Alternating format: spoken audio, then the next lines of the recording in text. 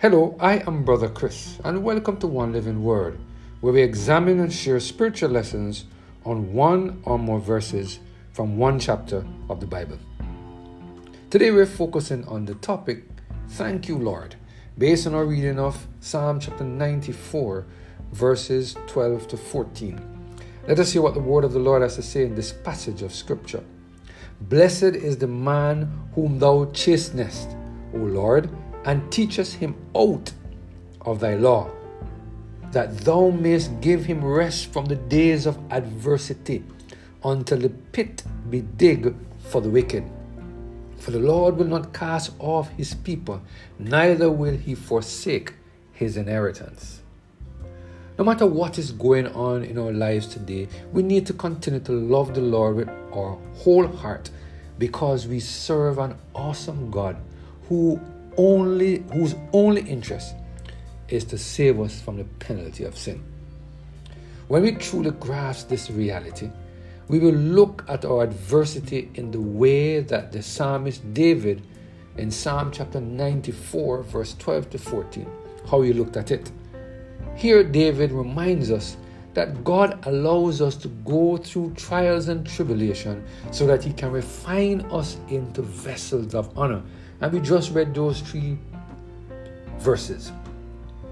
As we read them, here we see David saying that those who are chastened by the Lord shall consider themselves blessed.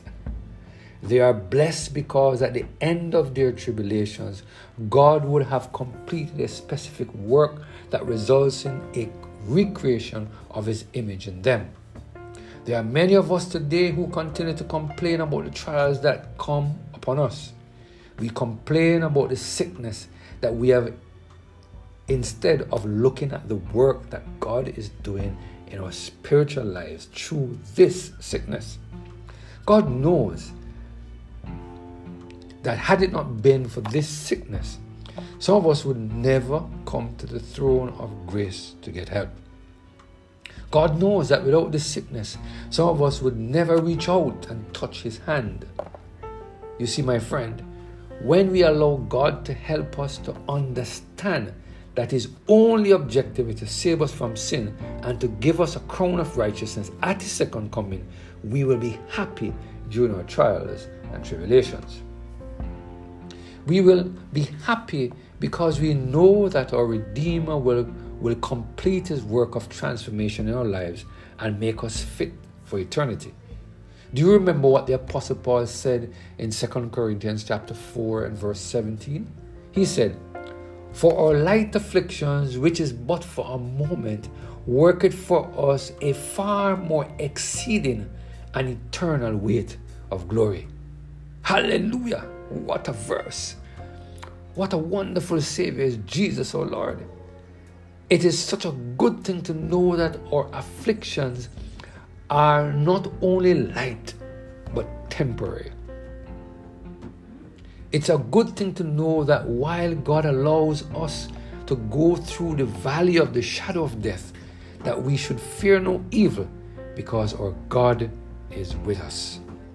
Matthew Henry, in his commentary on this passage of Scripture, he made the following statement, and I quote, "From God's promises, which are such as not only save them from their being miserable, but secure a happiness to them.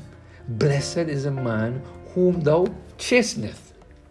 Now it is here promised, 1, that God's people shall get good by their suffering. When he chastens them, he will teach them. And blessed is the man who is thus taken under a divine principle, for none teaches like God. Note, 1, that the afflictions of the saints are fatherly chastening, designed for their instruction, reformation, and improvement. 2, when the teachings of the Word and Spirit go along with the rebukes of providence, they then both manifest men to be blessed and help to make them so. For then they are marks of adoption and means of sanctification. When we are chastened, we must pray to be taught and look into the law as the best expositor of providence. It is not the chasing itself that does good, but the teaching that goes along with it and is the exposition of it. The second point, that they shall see their suffering, that thou mayest give him rest from the days of adversity. Note, A, there is a rest remaining for the people of God after the days of their adversity, which, though they may be many and long, shall be numbered and finished in due time, and shall not what? Shall not last always. He that sends the trouble will send the rest, that he may comfort them according to the time that he has afflicted them. B, God therefore teaches his people by their troubles, that he may prepare them for deliverance, and to give them rest from their troubles, that being reformed they may be relieved, and that the afflictions, having done its work, may be removed. Now the third point, that though they may be cast down, yet certainly they shall not be cast off. Let God's suffering people assure themselves of this, that whatsoever their friends do, God will not cast them off, nor throw them out of his covenant, or cut off his care.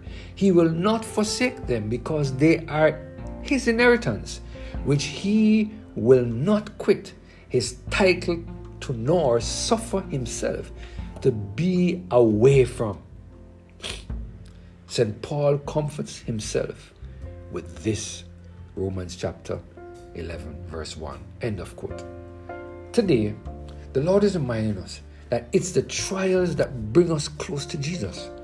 I pray that we will continue to surrender every single area of our lives to the total control of the Holy Spirit, so that we will continue to see our trials and tribulations as the things which God is using to make us into vessels of honor, vessels that are fit for receiving a crown of righteousness at the second coming of Jesus. Let us pray. Thank you, Lord, for the reminder that you will not leave us nor forsake us, that you will do everything, and even during our trials and tribulations, you are molding us and fashioning us according to your will, to make us fit and ready for your soon return. Thank you, Lord, for your blessing and your mercy upon us, we pray.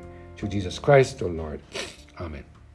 Have a blessed and Holy Spirit-filled day.